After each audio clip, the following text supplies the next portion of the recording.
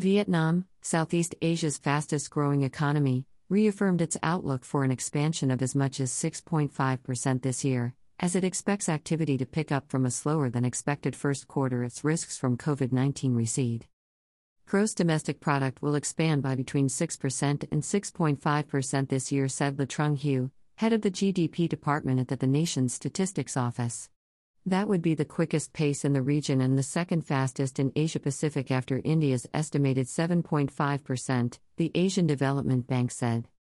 Mr. Hu said manufacturing would be the main driver and tourism, construction, and other industries were expected to have extended recoveries.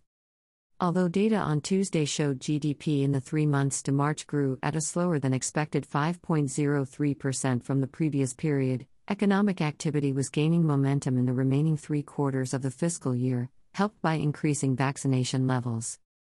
Mr. Hu said the best-case scenario was for growth to touch 6.5% should the Russia-Ukraine conflict be resolved.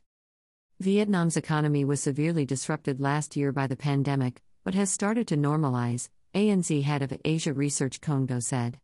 We expect growth to pick up at a faster pace from the second quarter.